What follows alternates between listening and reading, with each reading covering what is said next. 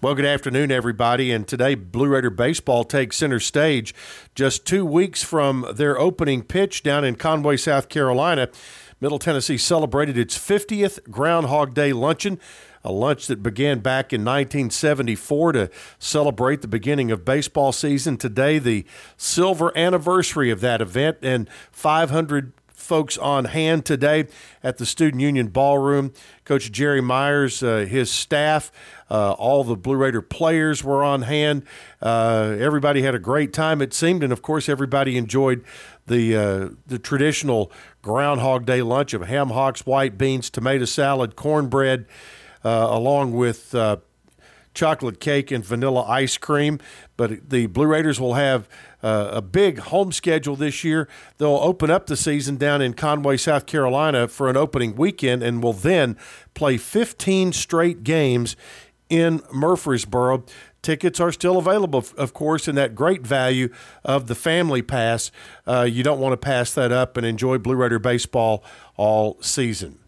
All right, let's turn to women's basketball last night. Number 21, Middle Tennessee saw its 16-game winning streak come to an end last night at UTEP by a score of 65-62. Neither team held a lead of more than 9 points throughout the game, trailing by 7 with 4:27 left. 9-2 Lady Raider run, which included big shots from Alexis Whittington and Jalen Gregory, tied the game at 62 all with a minute on the clock. UTEP's Jazion Jackson's game-winning shot fell with 0.4 seconds remaining to sink the Lady Raiders to an 18-3 overall record and 11-1 in conference play, the first loss in conference play this year. Gregory and Courtney Whitson led an attack of 11 three-point shots for the Lady Raiders. Whitson's 18 points came on 6 first-half threes, while Gregory hit 3 trays and finished with a team-high 20 points. Ksenia Maleshka scored 13 points, grabbed 7 rebounds, and dished out 4 assists while recording 2 steals in a terrific all-around game. Checking the standings in Conference USA, Middle still firmly in first place at 11-1 overall.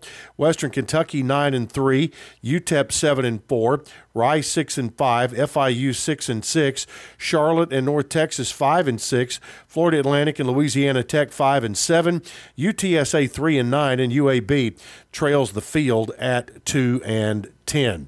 Next up, Middle plays at North Texas, or at UTSA on Saturday at 2 p.m. You can hear it right here on WGNS.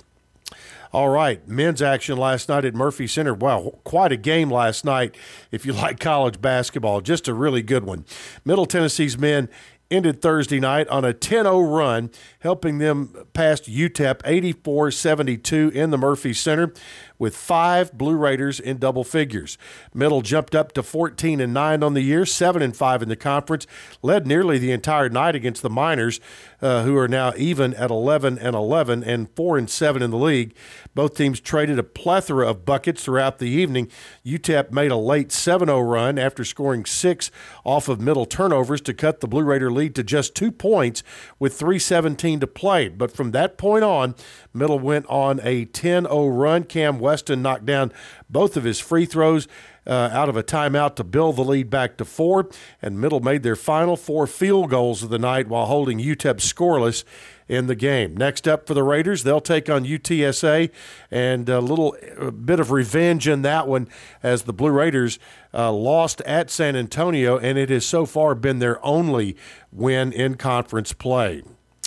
Here's the conference standings right now. FAU, who lost last night at UAB, 11-1. North Texas 9-3. Then UAB and Middle tied for third, but the Raiders have the current tiebreaker.